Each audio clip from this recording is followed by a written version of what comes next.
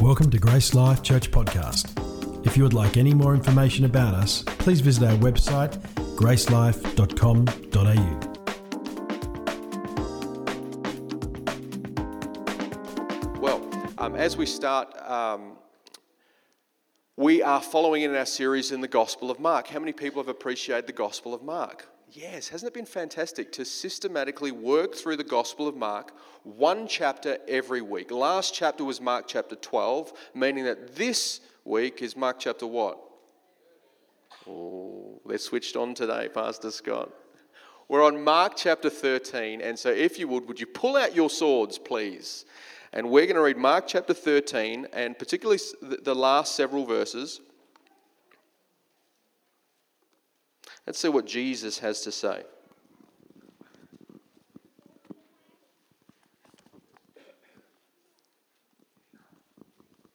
And we got some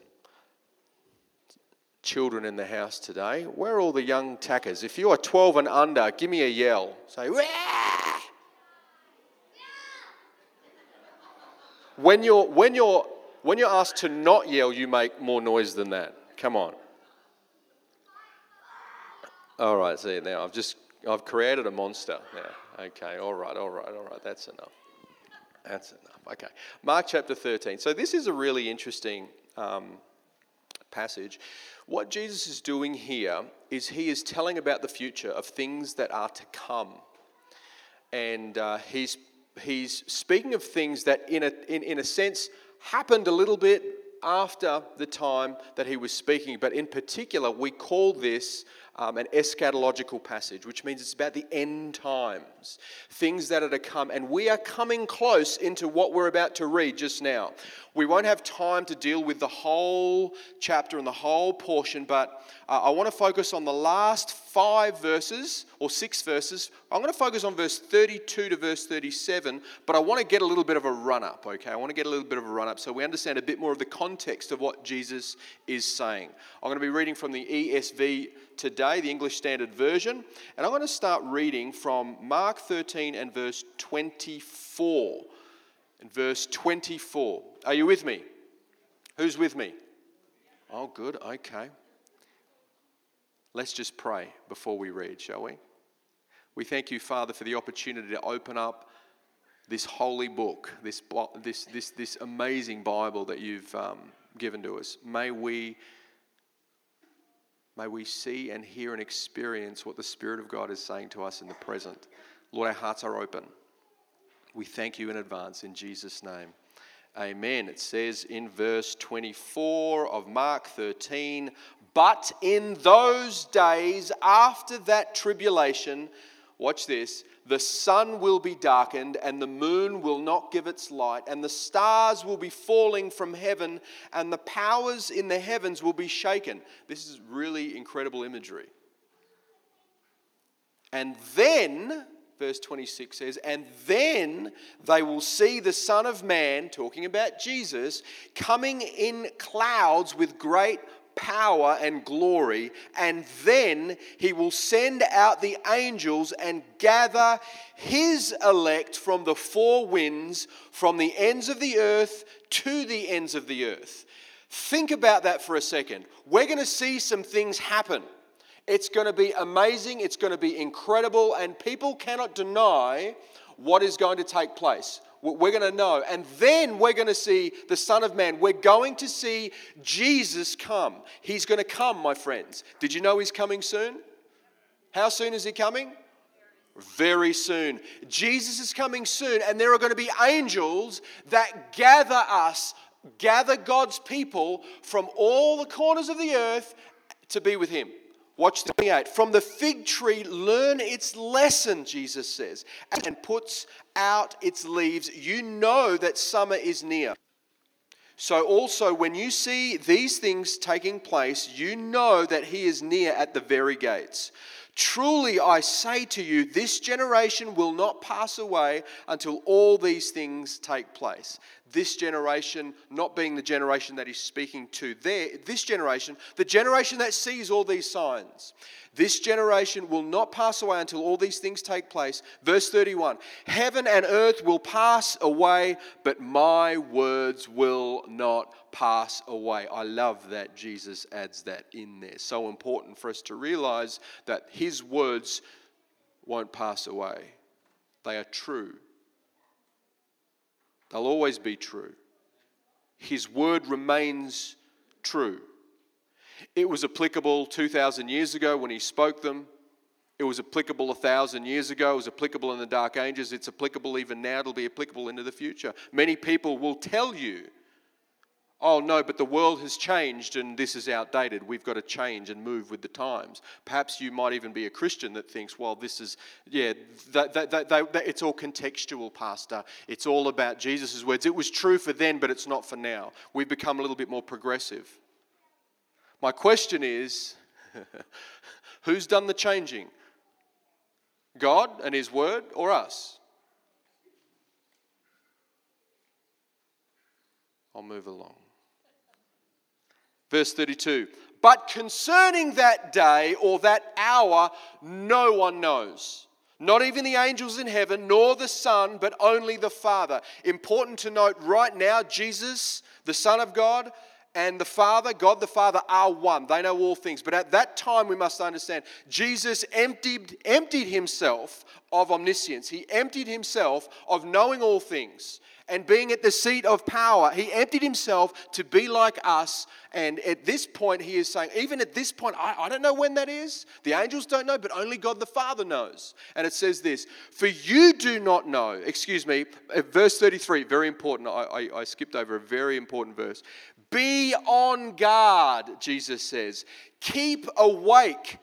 Then it says, for you don't know when the time will come. It's like a man going on a journey when he leaves home and puts his servants in charge, each with his work, and commands the doorkeeper to stay awake. Therefore, stay awake, for you don't know when the master of the house will come, in the evening or at midnight or when the rooster crows or in the morning. Verse 36, lest he come suddenly and find you asleep. And what I say to you, I say to all, stay awake. Can you turn to the person next to you and with a bit of conviction say, stay awake. Stay awake. Don't fall asleep when the guy's preaching today. Stay awake. That's a word from the Lord.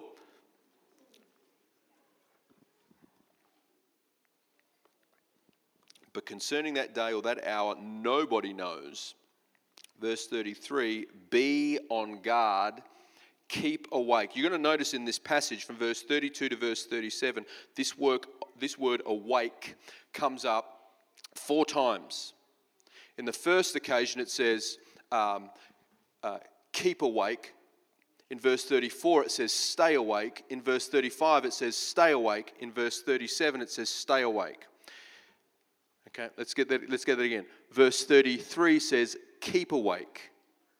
Verse 34 says, stay awake. Verse 35 says, stay awake. Verse 37 says, stay awake. You know, there is a slight difference between those words. In the first occasion, there is a Greek word used called agrypneo, which means to not be asleep.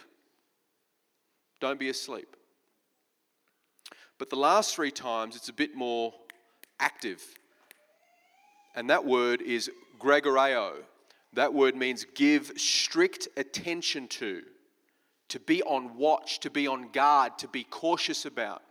So what is Jesus saying here? Jesus is saying keep on guard, keep watch. Don't be asleep, but be attentive to what's going on. I think the Lord is trying to tell us something. If he says it more than once, we've got to pay attention. He's saying just in a very short summary here, he's now charging for us, be awake, be attentive, be on guard. Matthew 25 verse 13, Jesus says, watch therefore, for you know neither the day nor the hour. I want to, if I can as well, let's go to 1 Thessalonians chapter 5. I'm going to read verse 1 to 6. This isn't just Jesus talking. This is Paul talking.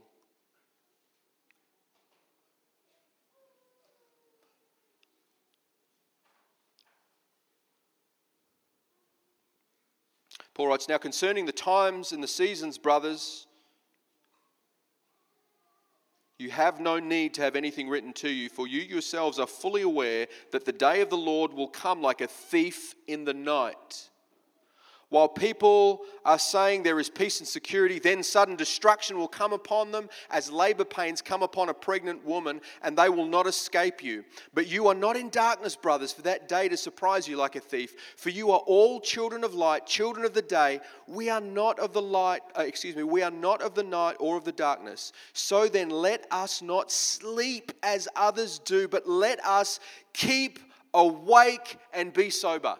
Keep awake, to be alert. Has anyone watched that movie, Home Alone? How many people like that movie? I haven't seen it for a few years. When I was a kid, I used to love watching it.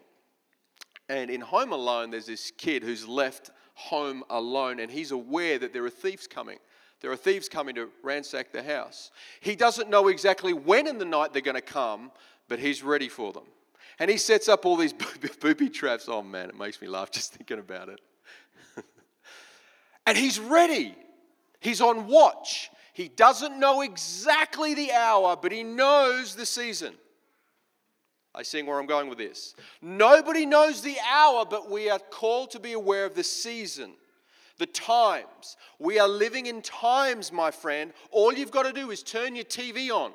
Turn your feed on and you're going to see some weird things happening in the world. Things are going down. It's going crazy.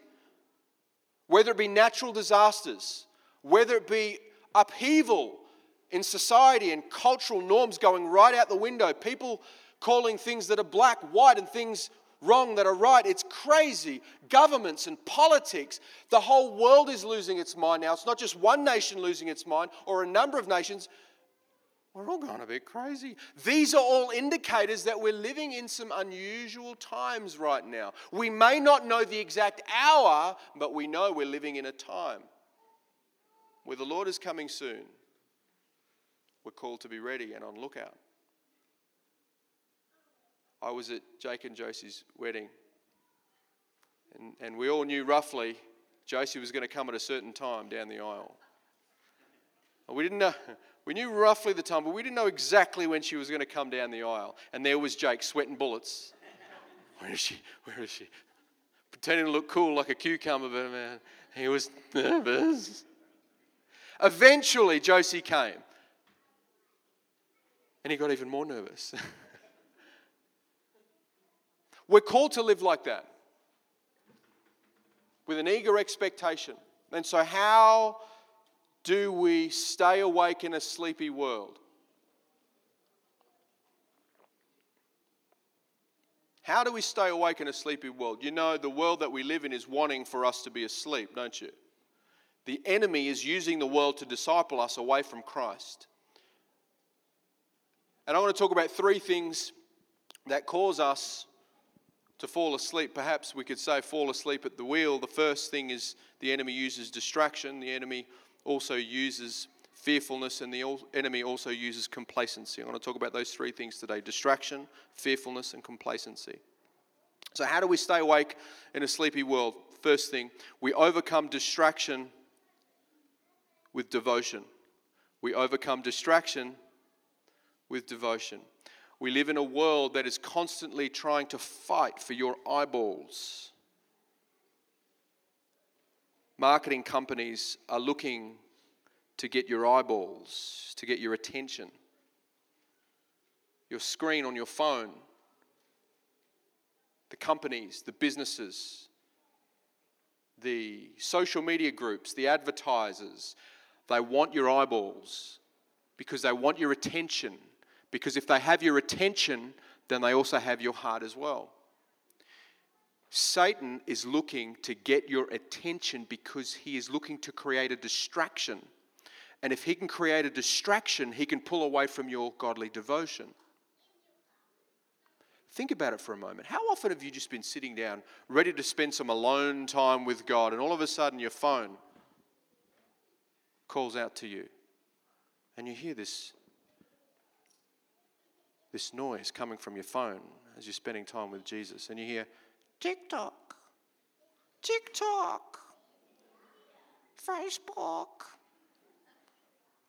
Fakebook, Twitter, Instagram. I don't even know what it's called. And all of a sudden, that heart of devotion being set on God and spending time with Him, all of a sudden, I'll just have a little bit of a sneaky peek what's going on today. Let's see what those dances are on TikTok today. I don't have the TikTok app, just so you know. I don't have the Facebook app either. But if the enemy can distract you,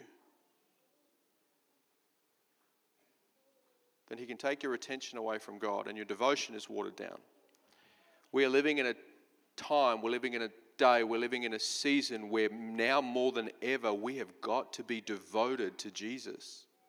We have got to be devoted to Jesus. Now is the time, church, to fix your eyes and fix your gaze on Christ and what He's done for you.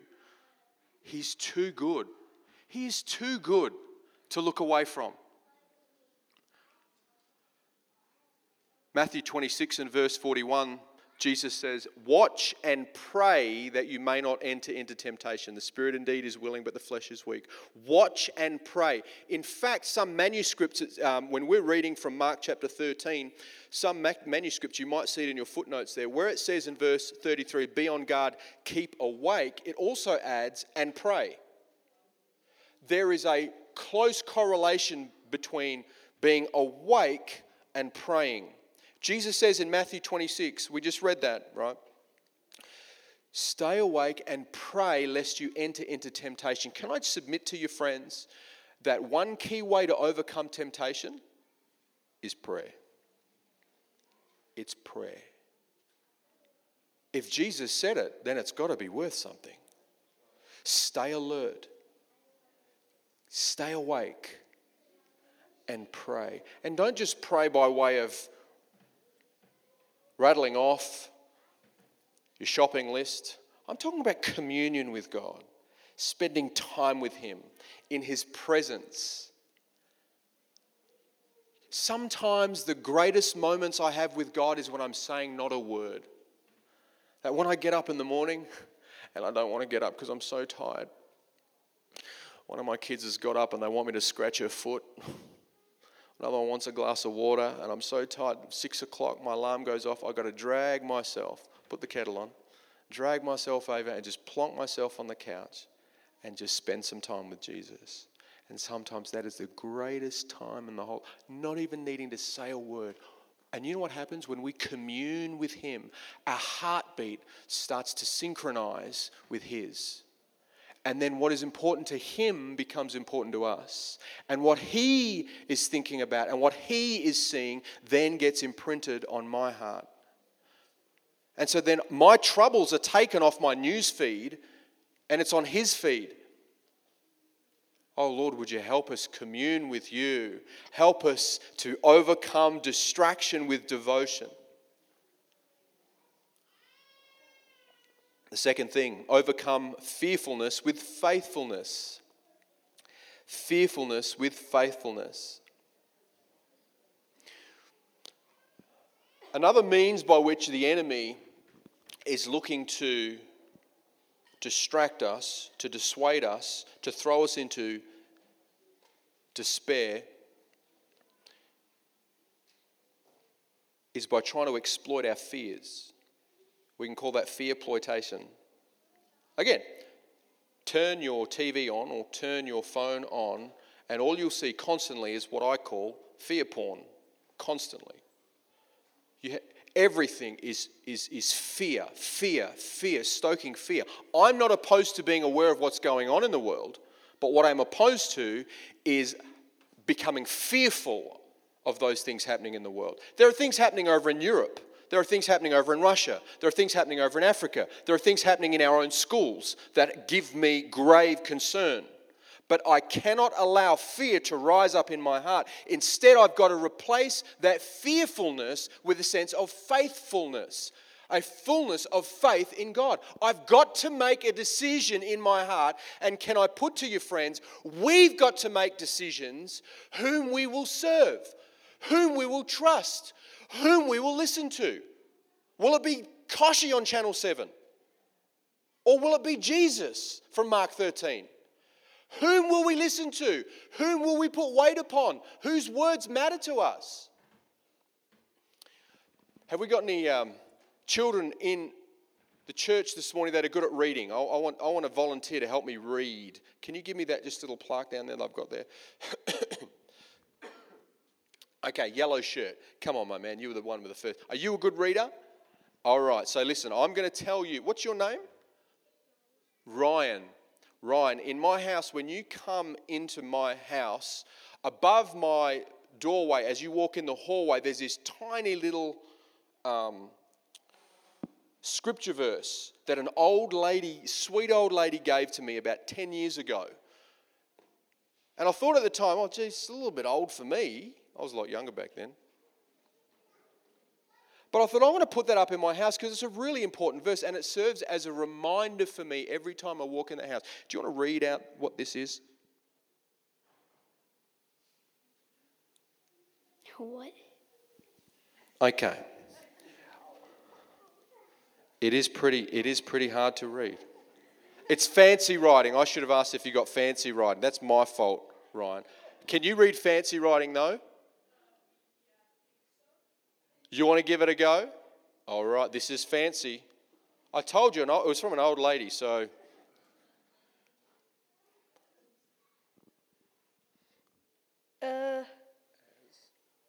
As for me and my house, we will serve the Lord. Very good. What was your name? Jonas. Jonas, are you Ryan's brother? Yes. I'm going to give you both a present afterwards, okay? Well done. As for me and my house, we will serve the Lord. So that's a reminder for me more than anyone else. I made a decision a long time ago. No matter what is presented, I'm going to serve God. I'm going to do everything in my power for my household to serve the Lord too. Shall we turn? Let's if we can turn to Joshua chapter 24. I want to read verse 14 and 15.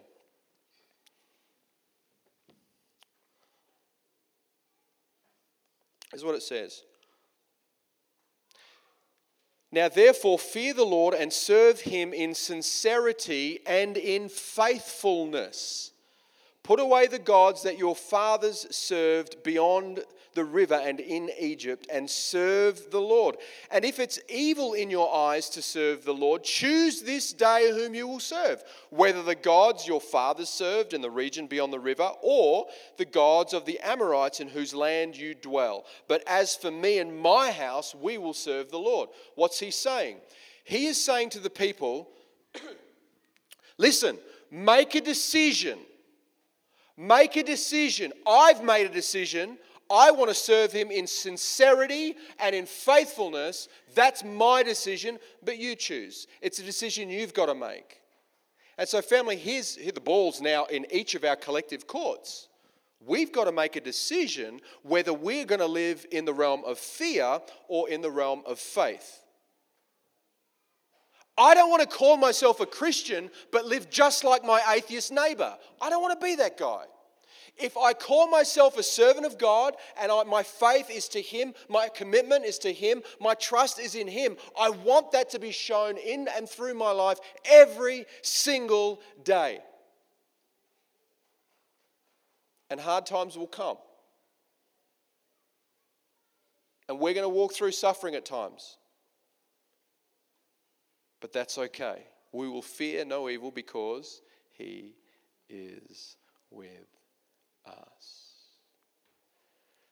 So, we stay awake in a sleepy world through the first thing, overcoming distraction with devotion. Second thing, overcoming fearfulness with faithfulness. And on that second point, How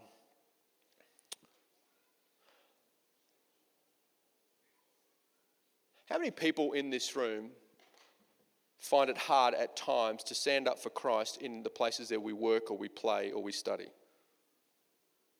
Yeah. What if it gets harder? It's easy to shout about the praise of Jesus in a room like this because we all love Jesus. But what about out there? We were in a Week of Honour program just at one of the schools out here, actually, just over a week ago. And I was talking to one of the volunteers, and Beryl's congregation. And Beryl was bragging about one of her girls, named Megan. Megan is now 14 years old. She's come through the children's ministry. She's now 14. She's a teenager.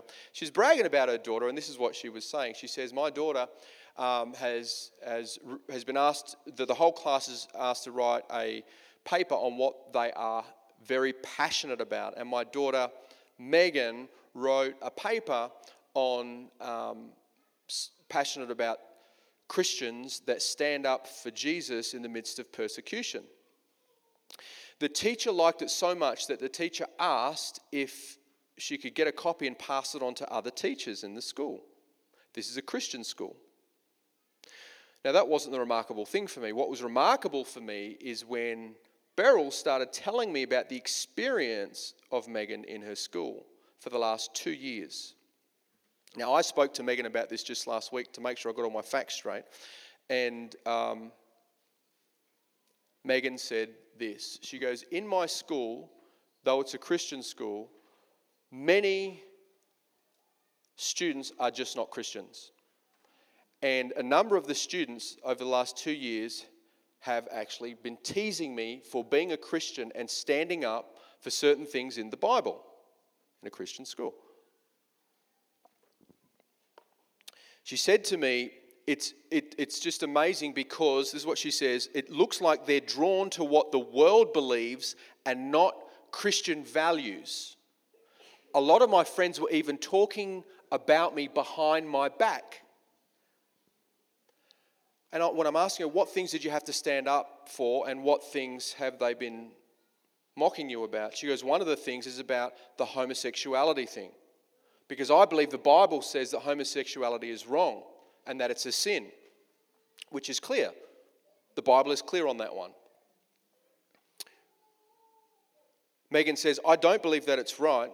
Even amongst some of my Christian friends, and I've been called names even since I was in year 7, been called a word that I didn't even understand at the time, homophobic. They've just been labeling me these things. I didn't know what it was. I just know it didn't feel very good. And she said, but I have always been taught to stand up for what I believe in. She had made a decision that once she followed Christ, she believed in Christ, and she believed what he spoke about, and what's in this book is true. No matter what the opposition, she's made a decision to be faithful. Now that's a challenge for me. I don't know about you. But at what stage in our lives do we start to care so much about what other people think about us? Will I fear, in a right way, a healthy way, will I fear God more than I'll fear the opinions of people? Will I love him more than I like you? You're in a church where offense is going to happen. In fact, where 2 or more are gathered, offense will take place. It is my responsibility, it is incumbent on me to speak to you in a loving way the truth about God, whether you like it or not. As a father with 3 daughters at home, I speak the truth to them in a loving way, whether they like it or not. And many times they don't like it. But many times they come back to me after and they thank me for it. We're living in a world, a cancel culture world, that at the very thought of being deeply offended, we cancel or we throw out that person. What a load of codswallop. The time is now to not care about what other people think when we're standing for God and on truth, as Pastor Scott pointed out last Sunday. Faithfulness, not fearfulness. The final point is that we overcome complacency with urgency, and this is really important. Jesus is coming back, and he's coming back soon, and we can put our heads in the sand, we can ignore it, we can do other things, and not live in a sense of urgency. Notice the story that Jesus gives us here. It says, it's like a man going on a journey. When he leaves home and puts his servants in charge, he puts the house, he hands the house over. He puts his servants in charge, each with his work. So there's work to do, and commands the doorkeeper to stay awake. So we see three things from just this very passage. There is a house. He also has work to do, but there's also authority given. Do you know that God has entrusted us, in a sense, with a house? We have been given authority and we have something to do. We have work to do. Jesus is coming back really soon and we have a job to do, and we've been authorized to do it. It's so important for us. And we've got to live in a sense of urgency and not complacency, because he will come back like a thief in the night when we don't know exactly when. And we're called to be ready, on watch, on lookout, prayerful, faithful, and with a sense of expectation. Because if we live in a sense of expectation, I'm longing for him to come back. Jesus, come back. I know you're coming back soon. The Spirit and the bride together say, come, Lord Jesus, come.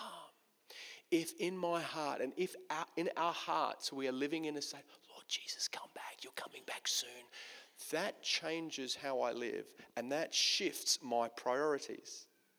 If I think, he'll come back in 10 or 20 years' time, I've got plenty to do. I'll buy another car or two. I'll buy another house or two. I'll set up for retirement. And that's not a given. Nowhere in the Bible are we compelled to live that way. Do we plan? Absolutely plan. Do we organise? Yeah, absolutely organise. But live, more importantly, with a sense of urgency, not complacency. With a sense of expectation, not of apathy. He's coming back soon. So my prayer for us, church, is to stay awake in a world full of spiritual narcotics. The enemy is trying for us to sleep, to be blind to the reality of what's going on around us. And the window is closing. Our opportunity to win the lost is closing. The reason why Christ is not back, he's delaying it. You know that because he wants people to come to know him. He's delaying his return because there are many lost people in our world, and he doesn't want distress. He's waiting for us to get out there and do it, to serve, to love, to save in his name. And he's commissioning every single one of us to do it. Would you stand with me, please?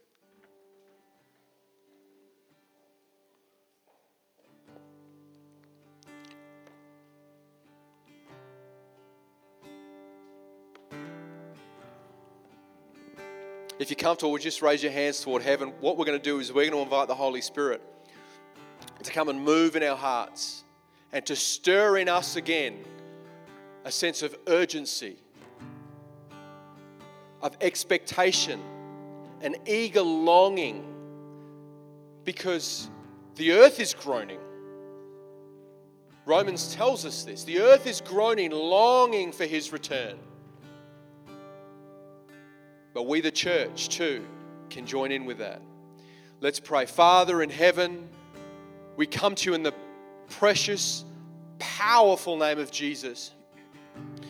Teach us, Lord, to overcome distraction with devotion.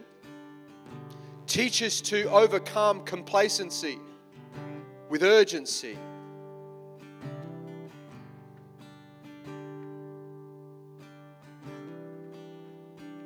And Lord, help us to not be fearful, but faithful.